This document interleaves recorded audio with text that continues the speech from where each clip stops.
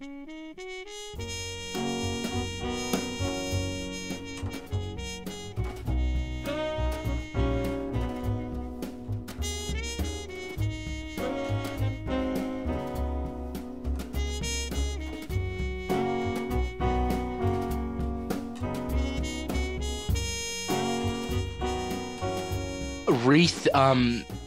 last night I had an experience that kind of is changing the course of my taste buds, kind of. Okay. It's funny to say because I haven't even finished the movie. I have like 20 minutes left. I paused it because I was falling asleep. But I watched Star Wars for the first time in a very long time last night. Okay. And I understand now. I understand it. I get it. Really? I get the hype. I get why people fell in love with that movie. It's weird kind of that I'm like all in. I want to watch everything Star Wars right now. Dude, that's good.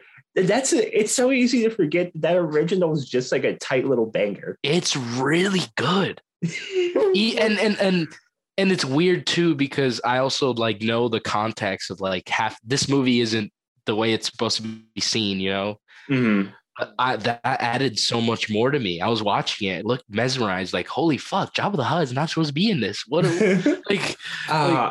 I just special effects happening. I'm like, that is so totally done like only 10 years ago. That's amazing that I'm watching this right now. To tell you, I hope someday, just for like, and I know like it kind of goes against my whole like, we should protect the vision of the artist, you know, the vision of the director or what the writer, director, or whatever thing, that like, I hope that the version of Star Wars that George Lucas hates comes out someday.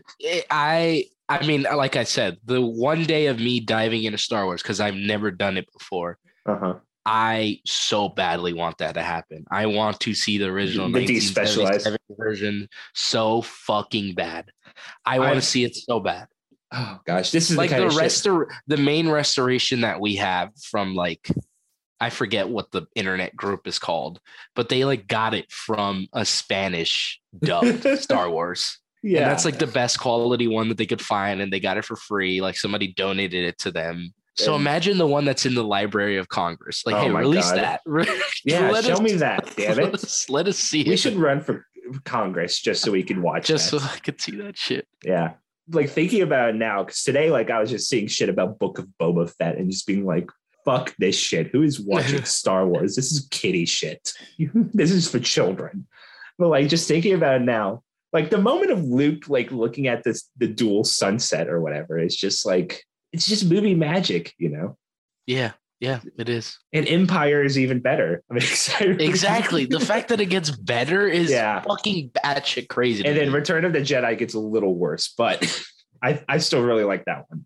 Yeah, it's impressive. I don't know how much of that opening I'll cut out. I'll probably start it at Star Wars.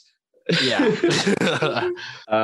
Welcome back to Stargazing. This is a podcast about movie stars now. Yeah, back to it. Yeah, we we talk about their movies, their careers, how they've changed with the times and how they haven't, and what exactly it is about these cultural icons we love and hate so much. And this is our first series like this where we both want to do more of, I think, where we examine the collaborations of a director and actor. Yeah. Because, there's a lot of talk about like a director's line of work or an actor's line of work. But like, I think the way those two like overlap is, you just get some bangers, Yeah. Because some directors get on the same superstar level as an actor. Yeah. And Spike Lee was once on that level. To the point of it's hard to imagine Robert De Niro becoming popular without Martin Scorsese, and vice versa. Yeah. Maybe the same thing could be said for Denzel. That's a little harder, the Denzel and Spike Lee. It would have happened regardless. It would have. Yeah. Because that's the thing. They're just like, they're coming. I was thinking about while watching this, is that like, they're both kind of coming in at like such different points to this one. We're talking about Denzel Washington and Spike Lee, by the way. This is this episode's on their first time collaborating together. Mo Better Blues. Yeah. And I was just thinking about how, like, I don't know, I'm gonna double check Denzel Washington's like filmography. It's like they're coming in at such different points in their career. Because, like, for example, you know, Spike Lee, this is his follow-up to Do the Right Thing, His right? fourth movie, his fourth feature. Insane. Yeah. It's like and it's even crazier that this is his fourth movie and it's still like a diverse filmography. Like, She's Gotta Have It, which is like kind of a weird like sex comedy in a way. School Days, which is also like a sex comedy, but it's more like woke kind of now. Well, and it's also like, it's, from what I know about it, it's like borderline a musical, isn't it? School Days, it's filmed that way, and it is basically a musical. Yeah. Yeah. And then Do the Right Thing, you know, this revolutionary movie that is also like doubles as a political statement. Yeah. And it's also like, just tonally, like, you know, She's Gotta Have It, which I started watching last summer, but I never finished. But it's like, you know, it's like a real cheap, low budget movie, but it has a very like, I don't want to, I like kind of gritty, down to earth, like lo-fi it's feeling. Black and white, isn't it? Yeah, it's black and white. Yeah. While like Do the Right Thing is very heightened. It's sophisticated. Yeah. Well, it's also like these characters are like larger than life, but also still like feel very there's some analysis of Do the Right Thing that's like, it's almost like a fairy tale in a way. Like, you know, you're right. A fable. And School Days, like the way that it's made, it's like a musical that's so grand. It's also a comedy as well. Yeah. And like you said, She's Gotta Have is like this super amateur filmmaking type of movie, and it, you know, it surprises audiences and critics alike. So they let him make School Days, which is way more bold. It's this. And he's doing, and this is his second feature. He's doing crane shots. He's doing all this insane shit. Yeah. It's so, this is something I talk about all the time on this show, because I love when like a director has their first like big hit, or like their first movie's a hit. And so for the second one, they get more money and they're like, okay, I'm going to do something weird. Yeah. Like, and then Spike Lee does it twice. Spike Lee does it twice. Like, She's Gotta Have It. He's like, I'm going to make School Days, and then Do the Right Thing. You know, snubbed at the Oscars, but like easily the most important movie of 1989. And like, probably like, and I mean, it was nominated regardless. So it was? It was nominated for picture. I fucking obviously should have won. It was screenplay and supporting actor. Right. Like, and it's now like it's listed. It's like, and like the one widely white guy agreed in the movie that it is one of the best movies of all time. Yeah. No, it's what I'm just saying. It's funny is like the thing I'm talking about, you know, like a director following up their big hit with just something much weirder, or like that's such a zag. It's like, and Spike Lee does it twice, and it's like, because after Do the Right Thing, it's like, you just made like the most important American movie of the past 30 years. You know, what are you going to do? And he's like, I'm just going to make a really intimate movie about jazz. Yeah, well, that's the thing too. He keeps doing it. His entire career, he does it. And the year after this, he does Jungle Fever. Yes. Which is, I cannot say I've heard a lot of good things about Jungle Fever. And then what? 2 years I might be thinking he does fucking Malcolm X. Yeah, like the year after Jungle Fever. Okay, I'm sorry, I got confused. I've seen some people defend Jungle Fever, but it's She Hate Me is the one that people don't like. Never heard of that one. Okay, interesting. I'm not gonna look further into that. No, yeah, Jungle Fever. A lot of people cite it as being like very forward thinking. And then Malcolm, like, God, he has so many movies. Yeah, he does it through his entire career, and it's amazing because it seems like he's still gonna keep doing it. Like, he does the Five Bloods. That same year, he directs a fucking musical that comes out on HBO Max. Yeah, like, David Byrne. Yeah, that's insane. And now he's gonna do the fucking Viagra musical that he's writing. And he also does documentaries. Like, he has. I forget what it's like. When the Levees Broke, I think, and it's like considered like the definitive documentary on Hurricane Katrina. It won. I'm pretty sure that won like a lot of awards. Yeah. And then like he does the English remake of Old Boy. Like oh my God. he swings. Swings. Yeah. He's a hard filmmaker to pin down. You know, he's always trying something new, I feel like. Yeah. Which is going to make this, like, I mean, you just look at the 4 movies we're talking about in this series. You've got like Mo Better Blues, which is like a fictional, like heavily musical love story almost. Malcolm X, which is like this like grand like retelling of a person's life. It's an epic. It's an epic, yeah. It's like 3.5 hours, isn't it? Yeah. Yeah. Yeah. And then He Got Game, which is, I think, a sports drama. I could be wrong. It's also a Disney movie. What? Yeah. Touchstone Pictures. Holy shit. Yeah. Oh, and then obviously, like you said, his last collaboration. So like with with Denzel is Inside Man, which is it's like a crime thriller. It's a thriller. Right? Yeah, it's a thriller. There's a wide variety just in the sampling we have. Well, that's all just to say that's where Spike Lee is at this point in his career, like kind of hot shit, you know? Yeah. And it's kind of weird too, because like there's only like, you know, big directors, there's always like, oh, that was after this movie. That was after this moment. With Spike Lee, it's only really 2 moments. It's, oh, that was after Do the Right Thing. Oh, that was after he finally won an Oscar. That's it. That's all we have for Spike Lee. Yeah, with Spike Lee, there's like this weird like middle chunk of movies. Like I'd argue in between like 25th Hour.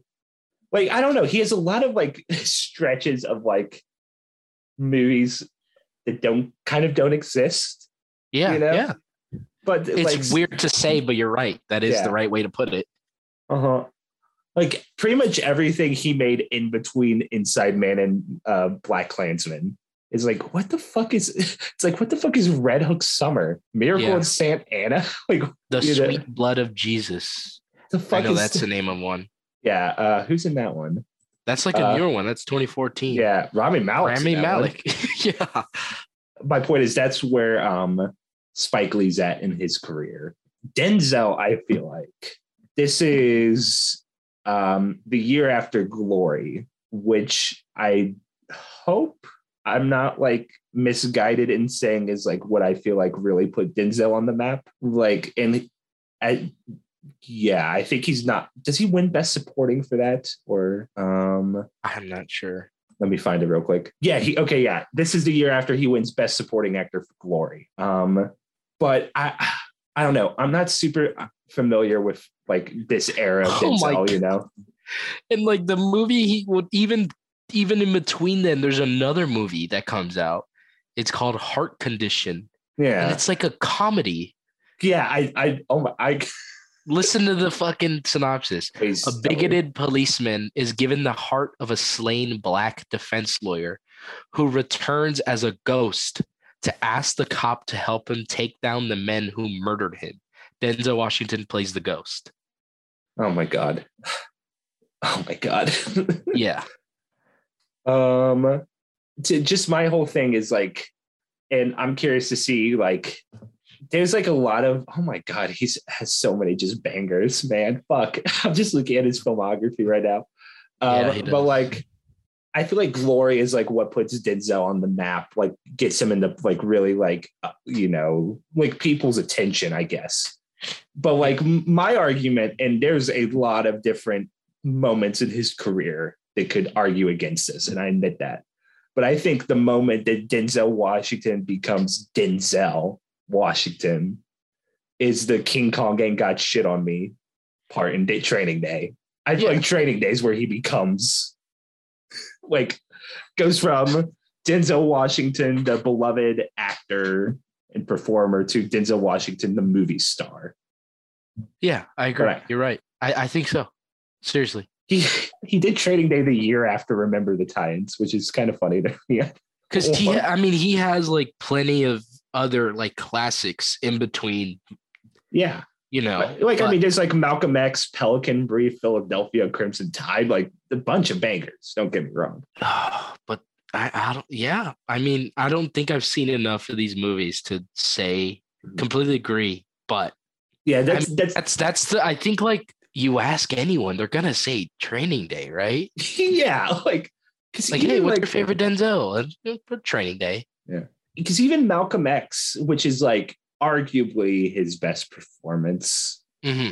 My weirdo contrarian opinion is that I think Deja Vu is his best performance, but that's I mean, I love him in Taking of Pelham 123. I'll say that much. I love him in that. It is such a weird geeky performance that he's doing. That's the thing about Denzel, though, and we're probably going to be reiterating this across this entire series. But he's one of those actors that's just as good in let's see, Remember the Titans as he is in Malcolm X, you know. Yeah, he's one of those actors. He's one of those actors. Anytime you're watching him, you're completely enthralled in the screen.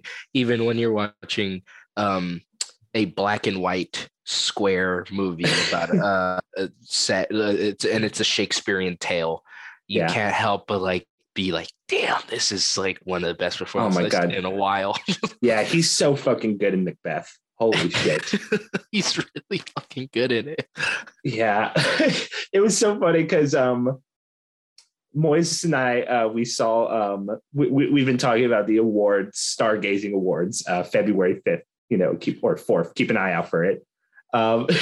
We were talking about it because we saw Licorice Pizza in one night. And then like the next day we were going to go see Tragedy of Macbeth. And we came out of Licorice Pizza like, I think Cooper Hoffman might be my favorite performance of, you know, my best actor pick. And then like we came, and then the next day we saw Denzel in Macbeth. And like, I don't know about you boys, but I came out and I was just like, it's got to be Denzel, right? I came out of it thinking like, okay, if they picked Denzel, I'd be perfectly fine with that. Like, it's probably going to be. Thinking of it, it's like there's no fucking way Cooper Hoffman's going to win. No fucking way he'd win. Who would and honestly, he might not get nominated. If I'm being honest, who are they going to give it to? Benedict Cumberbatch. You think so? I wouldn't be mad at that. That's performance. Really great performance. Yeah, like either him or Denzel. Like that. Yeah. Those are the two who I see him giving it to. I can see him giving it to Will Smith. Honestly. Oh fuck! No, please don't. Please don't. Please don't. He's good in King Richard. He's good, but come on. Yeah. No fucking way. Do not give that to him. We need to start preparing ourselves for he'll give us a good performance. He'll give us Oscar-worthy performance in 3 years. I'm calling it. Within the next 3 years, he's gonna give us that one. He's gonna get robbed. Nice. I'm trying to I'm gonna bring up like the front runners because I am curious about this and obviously I can't say my pick because I don't want to spoil it. Yeah, don't spoil it. That's the only thing I'm like pretty sure that I know who my pick is. Okay, so right now, oh God, one of these is like Variety.com. This is Variety.com's predictions. This is Variety.com's predictions. And like one of these is so stupid that it's Leonardo DiCaprio. No. It's good. Oh, well, of course, that's probably accurate. That's probably what the Academy is going to do. The predicted, like their number one rank is Will Smith for King Richard. Okay. Andrew Garfield for Tick, Tick, Boom. I'm going to watch that tonight, probably. You think so? You will? Yeah, I'm going to watch that. It's good. It's pretty good. Is it a musical or? Yeah, it's a musical. Okay. He's good in it. Like, it, you know, he's good. Like, it, but that is like, again, like, it's based on a true story. He's playing a real guy. Like, you know, they like that shit. Same thing for King Richard. Yeah, you're right. Benedict Cumberbatch for Power of the Dog. Denzel for Macbeth. And then this is the dumb one. Not the dumb, the silly one, in my opinion. Javier Bardem for Being the Ricardos. That's the one that's going to win. They're going to fucking give it to him. Probably, right? They're going to give it to him. If not him, then Will Smith. I'm not watching that movie. That movie doesn't exist. And then their next in line is Bradley Cooper for Nightmare Alley, Nicolas Cage for Pig, Leo for Don't Look Up, Cooper Hoffman, Licorice Pizza, and then Peter Dinklage for Cyrano, which is a movie that doesn't exist. It looks like why do people want to see that? It doesn't look good. Cyrano? It looks boring as fuck. It does. Yeah. It looks so boring. I like Peter Dinklage though. It looks so boring to me. It looks mad boring. I like that play. Did you have to read that play in high school? No, I didn't. I like that play. It's so weird. This ranking, fucking Daniel Craig in No Time to Die is higher ranked than Oscar Isaac in The Card Counter and Simon Rex in Red Rocket. There's no way anyone like Simon Rex would win. Yeah. I feel like I could see Oscar Isaac grabbing a nom. I could see him getting a nom. Dude, can we get him for best supporting for Emperor Duke Leto in Dune?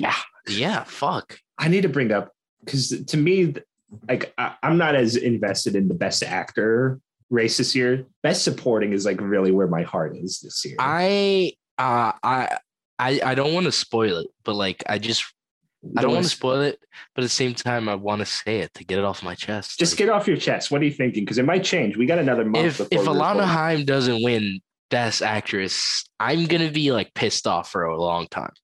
At the Oscars, or if she doesn't win, or if I'm sorry, Rachel Zegler, that's her name, right? Yeah. For West Side Story, don't win. If either of them don't win, I'm gonna be pissed for a long time. Yeah. Like a very long time. I'm going to be angry. I'll agree with the concession that I would also like Jodie Comer to win for The Last Duel. It's not going to win. She's not going to win. I don't know why that one's not being nominated. It's boggling my mind. It's really good. That performance is really fucking good. This made me really sad. I'm going to stop looking at Oscar nominations after this, but for the best supporting actor race, by far my favorite performance of the year, Jeffrey Wright for The French Dispatch is coming in at 19. That makes me so sad, Moises. God damn. Mark Rylance for Don't Look Up is ranked higher than him. What the fuck are we doing? Oh my God. What is happening? What is happening? What are the 5 spots for number 1? Oh yeah. Are Cody Smith McPhee for Power of the Dog. Power of the Dog. Okay, yeah. I understand. Not for me, but okay. Yeah. Troy Kotsur for Coda, which I've heard is good, but I haven't seen. Ciaran Hinds for Belfast. Bradley Cooper for Licorice Pizza. And then he's going to get nominated for that? Really? I don't know. They like Bradley Cooper. They love Bradley Cooper. Yeah. And then Ben Affleck for The Tender Bar. Oh, I thought you were gonna fuck. Right? Not the one he should be nominated for. The Tender Bar? What the fuck is that? Oh. Okay, I said I wouldn't do this, but let's bring up the Best Actress. Because fuck it, why not? I'm not even gonna. Nope. Not even gonna read this out loud. Nope. Mm-hmm. I'm gonna go look it up right now. The good news is, Moises, your girl Kay Stewart makes it in. After this, we should get back to talking about Mo Better Blues. Okay, let's start it up already. I'm fine. Okay. So just there's no good segue back to it, but Mo Better Blues. We kind of got lost in the tangent talking about the Oscars, but the point is, like, I think it's a weird, like, I don't know, like, it's just this weird point in not point, like, they're just at two kind of these like different stages in their career. Like, Spike Lee is in this very strange position of like already being a household name, and he's like barely 30, you know? Oh, what did you read? What that list, that top 5 is mind-boggling. Deranged, right? Our girls, Alana Haim and Rachel Zegler, they're near the top. They're near the top, but they don't crack the top 5. I haven't seen it yet, but it is so funny that the Oscars are so fucking gullible that they actually might nominate Lady Gaga. That is mind-boggling to me. Mind-boggling. I haven't seen House of Gucci. I'm saying that out loud, but still, that is so funny. That will prove that you have to run. Like, you have to run for Best Actress. If not, it's just, it makes me so sad that like, you know, that it's so clear. Just want to be clear, haven't seen Lost Daughter, but by all accounts, Olivia Colman's fantastic in it. Yeah, but I'm sure she is. A lot of those other, like the Nicole Kidman, the Jessica Chastain, and the Lady Gaga, those are like, of course, those are like the performances the Academy loves. Yeah, it's so funny. It is so fucking funny. And maybe we'll all around get a victory and just like let Christian Stewart win. Like I think if that happens, everyone will be happy. You know, we'll all be satisfied if Christian Stewart wins. I'll forgive the Academy of all other transgressions they commit this year if Dune gets the Best Picture trophy. That's all. Do it for us. Dude, it's the people's choice. It's the people's choice. It is. It really is. There's some people saying No Way Home is the people's choice, and I disagree because Dune I disagree as well. Dune is the people's choice, and it's the fucking film nerds' choice. Snobs and audiences alike agree on Dune. When we get to the Stargazing Awards, February 4th, right? Uh-huh. February 4th, guys, just reminding you. Yeah. I might just write a speech about Dune. I'm serious. I have so many thoughts about that movie. Dune is what Hollywood needs. Yeah. I want Jason Momoa to when the whole cast goes up there to accept the Best Picture award. I want like Jason Momoa to do the House Atreides salute, like with the Oscar, just like that. You know, I'm gonna be very excited when Jason Momoa is like seen reacting to something at the Oscars because I'm watching the Oscars. Like, you know, when they show his can because he's getting nominated for Best Supporting Actor. I can't wait to see his reaction. When Pete Davidson hosts and goes, Dune, more like doing your mom. And it cuts to Jason Momoa going, oh, can he say that? Fuck it. Jason Momoa should host the Oscars this year. Yeah. Fuck it. Why not? Why not? You see him and he's getting divorced. Oh, okay, Kellen. We've been talking about something. Okay, so yeah, we got to get back to this moment. Kellen just, you guys can't see this. Kellen just got comfortable in his seat and then said that about fucking Jason Momoa getting divorced. Okay. He was ready to talk about that for 30 minutes. Oh my God. Okay. We've already been going for so long. We've been going for like an hour almost. Holy shit. Half of this is going to be cut. Jesus Christ. This is what happens when we have a delay. Like yeah. We take a week off and it all falls apart. Oh my God. Anyway. So Mo Better Blues is the story about this jazz trumpeter named Bleak Gilliam, played by Denzel Washington, who is struggling to balance his ambitions in his career with the decisions he's making in his personal and romantic lives. And that's it, right? Is that? Yeah. It's interesting to watch this knowing we're going to watch Malcolm X next week, because that movie has such a wide scope. You know, it covers an entire lifetime. It's like 3.5 hours long. Mm-hmm. And this movie is like a chapter. It's like a character study. It's like a slice of life, you know. Moises, I think you might have more to say about this movie. So I'll let you go off. I think I was just like I was like really impressed what he did with that like source material. Like you said, it's a slice of life, and somehow he like made it feel like all other Spike Lee movies. He made it feel like a fairy tale, like this grandiose, super bright fairy tale, even though it's like so sophisticated and mature. Because you watch a movie like this and you're like, oh, this is made by like a veteran. No, this was made by like a young filmmaker just barely getting in his prime, like fresh out of NYU, like fucking still learning the craft. He is 33 when this movie comes out. Young for a filmmaker in Hollywood. Absolutely. No, yeah, absolutely. Especially in the 90s. Yeah, and I think every time I watch a Spike Lee movie, which I've watched a handful of them, I'm still like surprised. Yeah. Like I'm still absolutely surprised that somebody could do this with like such a simple story, such a raw feeling. And they all feel so different. All his movies feel so fucking different. It's amazing. It's like, I feel like, and this is because I guess like keeping track of it on Letterboxd, I've only seen, this is the 7th movie I've seen by him a lot more. He's made like 20 something. Like we said, he's made a ton of movies, a lot of them don't really exist, but I feel like every movie I've seen by him, it's like a new angle to him in a way. like you said, it's like every movie, like, oh, he can do this, you know? One thing I feel like Spike Lee is like unfairly accused of a lot is being like an angry filmmaker, which is like, don't get me wrong, there is like certainly like, you know, an anger to his work. I think it's underrated. Like, I don't know. Like every time I watch one of his movies, like Inside Man excluded, like I just want to cry. Like there's such a sadness to his movies in a way. Like Do the Right Thing is to me just like a very sad movie. You know, same thing with like Black Klansman or, oh my God, 25th Hour. You know, I think I landed on the word. I think Spike Lee, he doesn't get enough credit for like how empathetic of a filmmaker I think he is.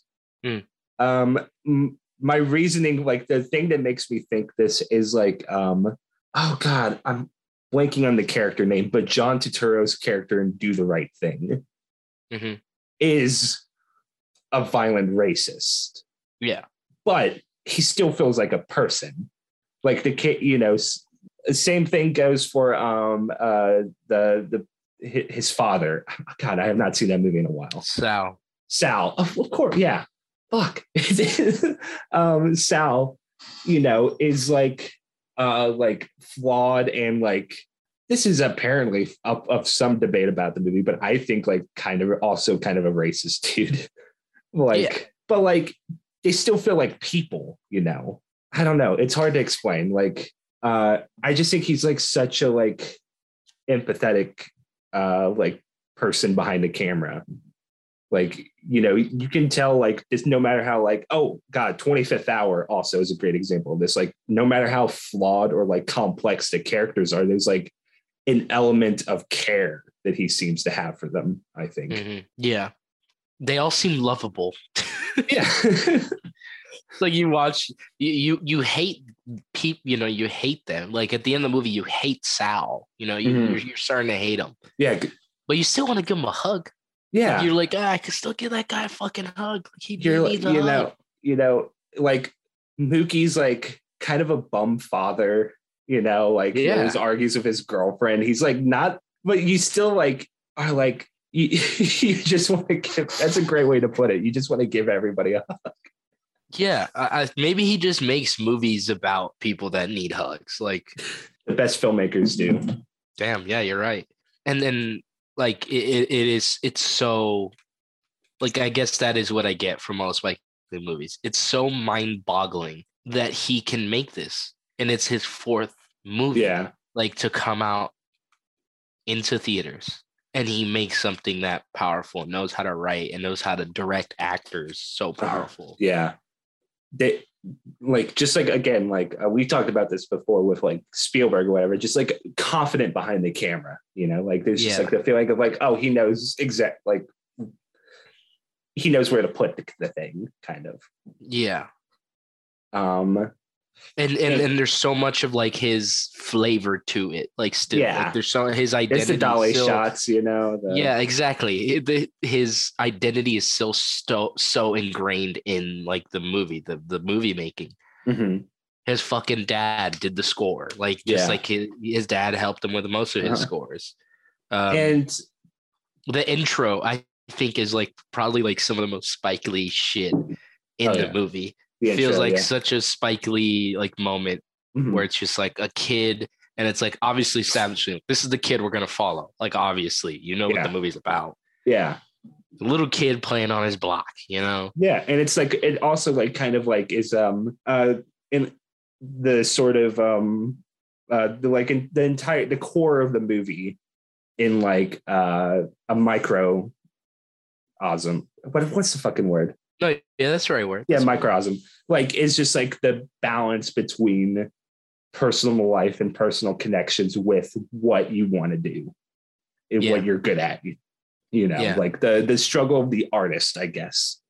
Kind of an age-old conflict, but because he's like a player, and that's what starts the conflict in the movie. Like he's a player, he loves women, but halfway through the movie, when you start to really see the conflict between all the women and just like the relationship and his band, you like figure out, and I did too, where it's like a light bulb. It's like, oh, he's in love with music. Like he can't love another human being the way he loves making his music. No, exactly. Yeah. And it's probably the same for Spike Lee. That's what I was going to say. It's interesting that this movie comes right after like easily the biggest success he's had so far in his career. Yeah. But like, yeah, it's like something like, gosh, I hate to compare it to, no, I can't. I was going to compare it to La La Land, but there's really no comparison to make beyond. Both movies involve jazz and like have a similar internal conflict. No, but it's like something I think about a lot, and just into like, like, I don't know what your experience was with film school Moises, but like a lot of like it, like just like a lot of what professors or like professionals at school have like tell people is like, yeah, you're going to be grinding, working from job to job. You don't know when your next paycheck's going to come in. You got to do all these little small gigs, work your way up. And like, I don't know, there's a part of me that's like, can I start a family somewhere in there? Like, like, could I get married? It just like that balance is something that definitely doesn't keep me awake at night. But the theater, and I mean, if anything, this movie does speak so much more to it, because at the end of the movie, he has a fucking kid. He has a family. He gets a family. It's a much happier ending than like Whiplash, yeah. Yeah, it is. Holy shit. Maybe we should start doing comparisons to Whiplash, if anything. Oh yeah. Miles Teller injures himself playing the drums, while Denzel injures himself fucking macking on some babe, Holy fuck. Yeah, that scene too. He's making out with the girl and he's like, oh, don't bite on my lip. Something I want to say before I forget, like you saying Bill Lee did the music for this movie. Maybe like remember that Spike Lee's sister plays one of the girlfriends in this movie. The girl with the hair? Yeah. She's in all of his movies. Yeah. Joey Lee. She plays his sister in Do the Right Thing. Yeah. Like, yeah. Wow. I never knew that. That's so cool. And it's like, it does feel like, if I had to guess, like, just because, like, I mean, almost all of his movies are composed by Terrence Blanchard, who I believe they were roommates when they went to NYU. I could be wrong. Did he go to NYU? Okay, he did graduate school at NYU. Holy shit, he's a communications major. That's funny. That's wild. Oh gosh, let's see. Anyway, like it, and like almost every single one of his movies that I've seen has a sort of jazzy soundtrack. So this does kind of feel like a movie about the music that he made, like he grew up with, I think, because his dad. Well, his dad. Yeah, I was gonna say that too. Like all the music in all his movies is like very similar, like such the same vibe. Yeah, I was watching like an interview when this movie was coming out, and they asked him like, "Oh, was this based off your dad?" And he's like, "Oh no, like yes and no. Like my dad. This is not my dad, but like yeah, my dad made music when I was living. When I was growing up, he was a musician who was in love with his craft, but that's kind of it. But you would automatically connect those dots. Like, oh, your dad was a jazz musician. You made a movie about a struggling jazz musician. This is about your dad, isn't it? Yeah. But it's just this like I don't know, this like sort of tributes to like this element of his life, I guess. Yeah. Yeah. This love that he has for music. Yeah. Which, does he do this again? I don't think so. He doesn't have any more like music movies, does he? American Utopia is like the only one I can think of. Yeah. And then he's doing this musical soon. But like, yeah. And it's also just like, like we like just to reiterate, I think like about this movie is like, Do the Right Thing, like, takes place in like a single block or like a neighborhood, but like it has like a very big scope, I guess. Like there's a lot of things going on in that movie. Same thing with like the movie right after this, Malcolm X. Like there's a lot going on. Or no, Well, he does Jungle Fever after this movie. That's yeah. Well, yeah, I was even with this, there's only like in reality like 3 locations that they're at. Yeah, The it's always movie. his apartment or the club or Wesley Snipes' apartment. Yeah. Yeah, like this. It's it's just interesting that this movie feels so much more personal, even though it's like. And just I wanted to talk about aesthetically. Like everything I've seen about this movie, I'm like, oh, that takes place in like the 40s or 50s. But it takes place in 1990, you know? Yeah. It's just interesting that like so much of like the aesthetics of this movie feel pointed to like the 40s or 50s or 60s, you know, like when it like takes place in the 90s. Like the club in the music feels like this like kind of place outside of time in the movie. Well, it comes with the territory. It's jazz. Yeah, it's exactly. Jazz in the 90s. It reminds me a lot because there's like a similar sort of like there is like kind of a musical number in Malcolm X, right? Like when they go dancing at the club, like in the beginning. Yeah. Dude, Spike Lee, I'm so glad he's going to make a musical. Like Spielberg got his musical. Now Spike Lee's going to get his. It's still like, now that you mention it, this movie feels a lot like the first act of Malcolm X. Yeah, because like the way it looks, the way it sounds, like the way it's filmed. I just noticed that because I mean, when we get to Malcolm X, like which is next week, but like that movie is mind blowing. The way that there's 3 movies in that one movie, basically, it's crazy. It's oh my gosh, it's such a like.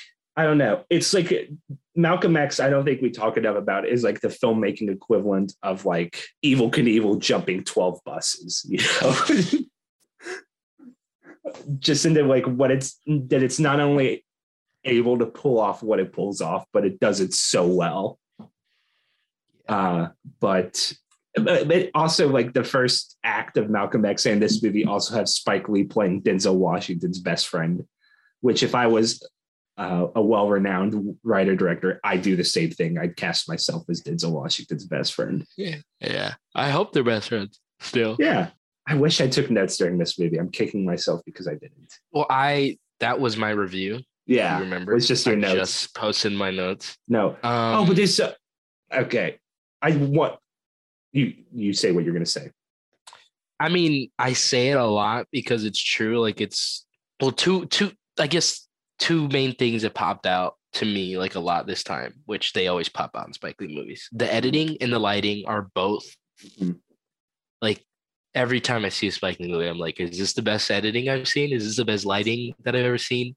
And then also like it is just like both on a filmmaking perspective, so much style. But then, like, you know, the characters, like, these motherfuckers got style. Oh, my God. I was like, ooh. And it's so obviously well thought out, too. Because, like, when he puts on his New York Mets cap, it's a scene. Like, it's 10 seconds of him putting on the cap and, like, adjusting it. Fucking love it. It's it's like a way the like music. It's like another way he expresses himself. It's like the music, you know. It's like the way you choose to dress is like how you express yourself. He's always got a nice outfit on. He's always got a nice haircut on. He's always clean shaven. Like, and it's like it's jazz, you know. It's cool. It has to be cool. It's fucking jazz. You need to be cool. That's like the second main element about the fucking artistry. There's also just like I guess it's like the cinematography and the production design and like everything, like just like beautiful color in this movie. Just like I hate to sound like a snob, but I mean this. Like I wish I could see this movie like projected on film. Yeah. Just because like some of like the nightclub stuff, like I thought of like there's that scene where it's like it's really surreal where it's like Bleak is like having sex with like his 2 different women and it's like cutting between them. It's like a dream. And it's such like it feels like a sort of like Spike Lee flourish, I guess, like talking about like his style, and that like he more so than like I think a lot of directors like acknowledges the fourth wall a lot. Not like breaking the fourth wall, but like acknowledging that this is a movie, but that like like in the love and hate scene in Do the Right Thing. Yeah, no, that kind of thing where it's like almost like Radio Raheem starts preaching to the audience. That scene's incredible. But like it's Denzel like looking back and forth as he gets caught in this lie, but like his two women are like mad at him, and like he's looking back and forth between them, and then he looks directly to the camera like to say, it feels like he's saying like, can you help me out here? Yeah. He like it's like he's raising an eyebrow, like, come on, do something, please. Yeah. Like, hey, do you mind stepping in here, man? Like, yeah, and you saying that helps it even more for me because like, yeah, a lot of his movies feel only like just warm, and I think this movie is like that. It's like only warm tones, really, like because of the colors, like being so vibrant. Yeah, like, you don't feel any bitterness in this movie, really. It's a lot of red and blue.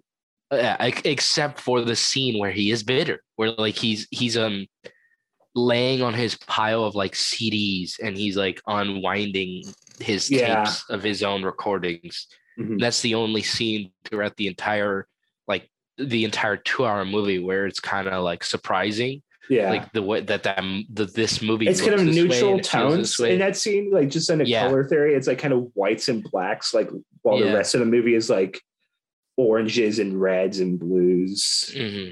Yeah. Mm-hmm. Ernest Dickerson cinematography, who we've actually talked about on this show before because he directed Bulletproof back in the Sandler days. And that's a pretty good looking movie too. But it is. Can you believe that movies just used to look good? Like a movie, like I watched a little bit of Rush Hour 2 on TV the other day, and it's like, oh my God, the colors in this thing are insane. Yeah. Oh, like everything. That's a rant for another day, and it's a topic I don't know a lot about now. But I think the Stargazing Awards are going to bring a lot of rants. February 4th, for all you wondering.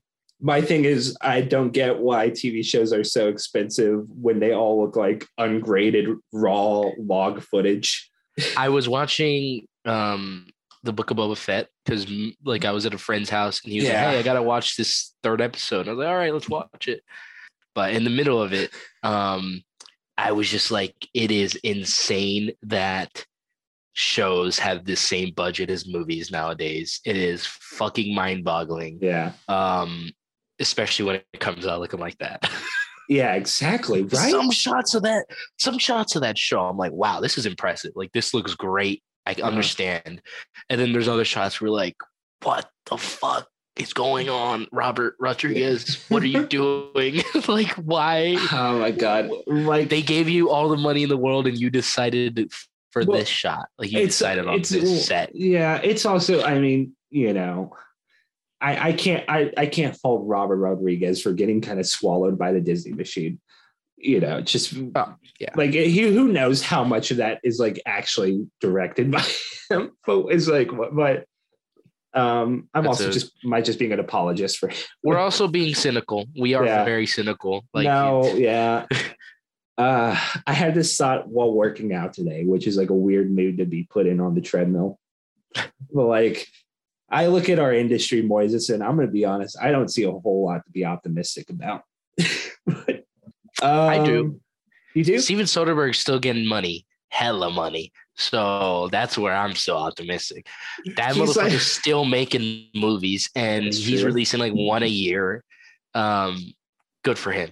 He's like, yeah, just give me Meryl Streep and an iPhone, and I'll get you an HBO Max movie in 2 weeks. Yeah. Oh God, I need to watch Out of Sight, or not with him. Oh, he directed. Yeah, that's the George Clooney, Clooney, and Jennifer Lopez scene or movie. Yeah, I've seen because I was shown it in an editing class. I watched that scene with the two of them from Out of Sight a lot. Yeah, they're really good the best scene. Like, yeah, because it's like we used to have like charming people with chemistry in these movies, you know? We like, and now we have Gal Gadot. Gal Gadot. Like, yeah. I don't think Jennifer Lopez is like an amazing actress or anything, but she's like charming, you know, to an extent. Yeah. Like, this is all to say you would have to like hold my family at gunpoint to make me watch Red Notice. Or didn't you like that one? Did you like that one? No, I thought it was funnier than I had expected it to be, but it cemented my opinion on Ryan Reynolds, the opinion that I've held for years now. Where this is a negative Ryan Reynolds, where we're not the most annoying actor ever. Okay, yeah. He's terrible. Like, I'm not calling him a bad actor or anything. Yeah. I had fun watching Free Guy, I'll admit that. But watching Red Notice, I'm just like, how are we still letting him make all this money? That's going to be Moises' best actor pick at the Stargazing Awards, right? No, for Free Guy. Fucking isn't. No, it isn't. No, fuck no, it isn't. Hell no. Also, speaking of Soderbergh, there's no good. I don't know. This is such like an awkward. I want to watch the Magic Mikes. Me too. But it's one of those things I don't know if I want to, because I have a feeling I'm going to like them. And I'm going to have to do a really weird, like, no, you don't understand when I tell people that I like it. You know? It's just, I want to watch it with like a party of people, I think. Yeah. Like a bunch of people. I think my mom saw that opening day. Yeah, I think my mom did too, maybe. It was big with the moms. And so I always just assumed it was like, you know, a male stripper movie. And then is that I'm sorry, yeah, continue. I was going to say something stupid. But then like I read it and it's like about the recession. Like Magic Mike starts stripping because of like the 2008 financial crisis. It's like, that's what my mom was going to go see. I'm thinking right now, like Channing Tatum and Steven should make like 3 more movies together so we could cover them on the pod. They're doing Magic Mike 3. Did you not see that? Or no? Wait, isn't the second one directed by him? No, he had. Oh, that's right. No, he didn't direct the second one. I think he may have wrote it or like something. But Magic Mike's Last Dance. That's such a great title, isn't it? It's a really good title. Holy shit. I gotta say, I might be the only one carrying this torch. I just want to throw out there. I'm super excited that Channing Tatum seems to be making a comeback. Oh, hell yeah. Come on. It was the year of the pig. This year is going to be the year of dog. I'm excited. I'm excited. Like he's in that like rom-com with Sandra Bullock. Again, another dying genre. You know, did you see that rom-com with J-Lo and Owen Wilson? Yes. Listen, I've seen the trailer like 5 times now. I kind of want to see it. That's the thing. It's like, I don't know, like it doesn't look like great or anything, but like it is the kind of movie that I have been like advocating, you know, there should be more of. Yeah. You know? Watching it, I'm like, this kind of looks fun. And I was charmed by the trailer. So it's like, I might go see it. I might. Okay. So Mo Better Blues. In the grand scheme of things, we just got to know, like, this is what establishes the relationship. It's like a deeply personal movie as their first movie together. It marks their first movie together, which is crazy. Again, really cool, because certain directors wouldn't be able to make this movie with an actor that they're working with for the first time. Yeah. But they just understood each other's language, I guess. Denzel and Spike Lee. Yeah. And it's also like, one thing I want to talk about the movie, like, I think like what made this movie click for me is like the last quarter, which is like, again, so sad. It's just so like, you know, it spends an hour and a half establishing, you know, this guy, Bleak Gilliam, lives and breathes his music, you know, and then it takes it all away from him. Like, you know, he goes to the club and he tries to play again, but his lip's too busted, you know, he can't play anymore. And like, I don't know, like, it's like, there are a lot of movies that I guess are like this that are about like ambition and like how far are you willing to go for your craft, you know? Mm-hmm. But I just feel like the way Spike Lee does it here is so much more like subtle than like a lot of those other movies, you know? Yeah. Like this is so much more subtle than like, I love Whiplash, but that's not a subtle movie. Or something like Black Swan, right? Like, you know, it plays it like, you know, Spike's known for like these like insane, like, you know, flourishes, like people are floating, it looks like, you know, like, but like he really plays it like which you would expect a movie about music to have a shit ton of those, but it only has one time. Yeah. Well, it also does it. The shot that's my background of him practicing, and it's like spinning. Oh yeah, sorry. Yeah, you're right. The spinning dolly. Great shot. Amazing shot. It is also one of him of Spike Lee's character walking. It looks like he's riding a bike, and it's so unnecessary. Yeah, it just like, I don't know, like he does it in a way where it's like, it's like his signature at the bottom of the page. Like that's what it is. Yeah, like it is like that. Oh, that's such a good way to put it, because it's a certified like 40 acres in the mules Spike Lee joint. Like, because I was thinking about in the Five Bloods, like he doesn't do it until the very end, and it's like it feels like him doing the like, you know, like Looney Tunes. That's all, folks. This is a Spike Lee With this series, we get to talk about what I think is the most insane dolly shot of his entire career in Inside Man, which I'm very excited for you to see, Moises. I don't know what's my favorite of his, but I really like the one in the club in 25th Hour. That one is like really good. Malcolm X one's also like, it feels kind of iconic almost, you know? Yeah, I am ashamed every time I see that sequence. You are? In society and in myself, because I'll never be able to reach that. Crazy. God, Malcolm X is such another bummer movie. We'll talk about next week. Like, that's such a sad movie. But this movie, you know, like despite like he is like, I feel like I talked about a lot about like, you know, this, how sad I think his movies are, how angry are, but he is like also like you said, talking about just the look of this movie, like he does have a lot of warmth, I think, in his work. Like, you know, this movie does end on like kind of a happy ending in a way. Hopeful note. Yeah. Like it ends like, you know, him breaking the cycle in a way. You know, he doesn't like, he almost let this like obsession, you know, consume him. And like, it doesn't play it big or anything, but he just like, you know, quietly like, no, you can go play with your friends, you know? Like, because this could easily be like a tortured artist movie. It's not at all that way. It's not at all that at all. I don't think it is, except for that one little bit that we just talked earlier where it's he gives up and that's it. And that's like a 1 minute scene. And then the rest of the movie, it's back to the topic again. It's which is something that's annoying in Hollywood too. Yeah. We've seen enough tortured artist movies, like enough of them. Yeah. We get it. You know, Hollywood's full of them. Like, you know, they just love.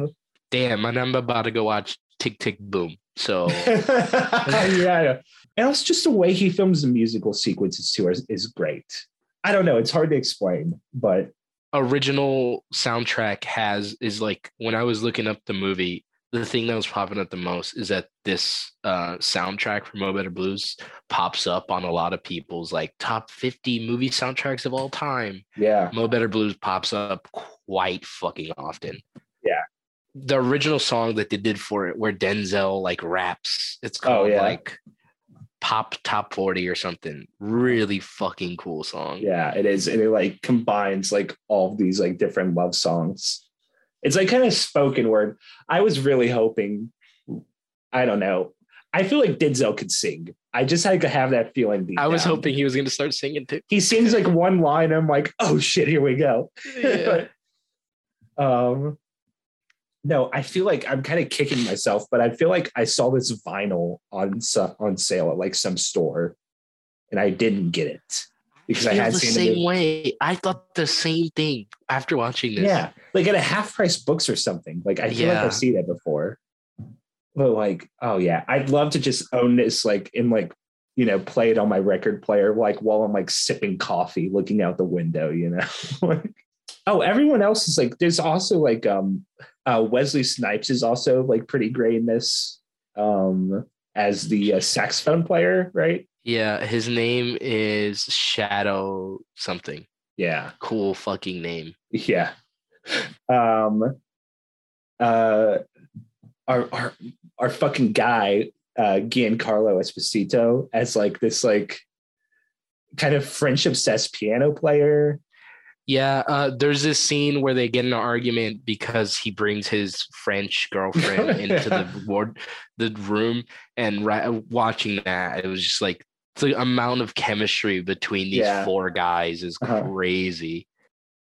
But like I feel like to kind of like talk about like the legacy of this movie, it's got like a 71% or something on Rotten Tomatoes. I don't want to say it was a mixed reception, but like, the shadow of Do the Right Thing, I think, is very long for, Spike Lee at this point. Yeah. Thank God Hollywood was there to basically fully financially support any project that he had for like the next couple of years. Yeah. Universal was just giving him check upon check upon check upon check. Yeah. It's kind of like what we just got done talking about, the Wachowskis with The Matrix. Even though they're doing like kind of weird, more, shit, Warner Bros. Is still like, hey, they gave us The Matrix. We gotta, we gotta foot the bill. This is like great. Like he started directing like Jordan's commercials, and he was starring in them, in Nike Jordan commercials. That's crazy. He was the face of a whole Michael Jordan campaign. Here's the thing. That's how you get a guy like me to buy Jordans, though. Exactly. And he's a filmmaker. This is a filmmaker we're talking about. Yeah, it's crazy. I just wanted to read real quick. This is the consensus on Rotten Tomatoes for Mo Better Blues. And I think this like kind of says a lot of like what we've been talking about. Mo Better Blues is rich with vibrant hues and Denzel Washington's impassioned performance. Although its straightforward telling lacks the political punch fans expect from a Spike Lee joint. The biggest thing, like, that was working against this movie is that, people were expecting another Do the Right Thing. But like, Spike Lee's an artist. He's not every movie he makes is gonna be Do the Right Thing. Just like not every movie he makes is gonna be Mo Better Blues. Like, I feel like that's something that happens a lot to like younger filmmakers or even older ones. Like fucking Scorsese can't shake the like, oh, he just makes mob movie fucking bullshit. Yeah. Like everyone expects. Did you guys not watch The Irishman? Did you watch the same movie that I watched? Well, that's a mob movie, but just that's not, maybe not the best example because that's a mob movie, but like he made fucking Hugo, Wolf of Wall Street, Raging Bull, like Taxi Driver, Silence. Yeah. Of like the last 3 movies he made, one of them takes place in like the 1400s or whatever. It's Well, that's not what I meant by Irishman though. Like even that's like that's a mom movie, but like you look at that. Look at the last hour of the movie. That's all I'm saying. Yeah, that's such God. Like he made Shutter Island. Yeah, they were marketing Shutter Island as a horror movie. Yeah, like, and it kind of is. And it is. And then of course, like he does Jungle Fever after this, which like I haven't seen, but like from everything I know about it, seems more in line with like She's Gotta Have It, like more of like a comedy, like I don't want to say a rom-com, but like comedy with like romantic elements. I think it does have like a pretty strong political statement to it as well. It might, yeah. But secretly, yeah. Where then like Malcolm X, I feel like is like maybe like what people are like expecting from him more. Yeah. And it proves, I guess, because that's a hit. And that movie's big.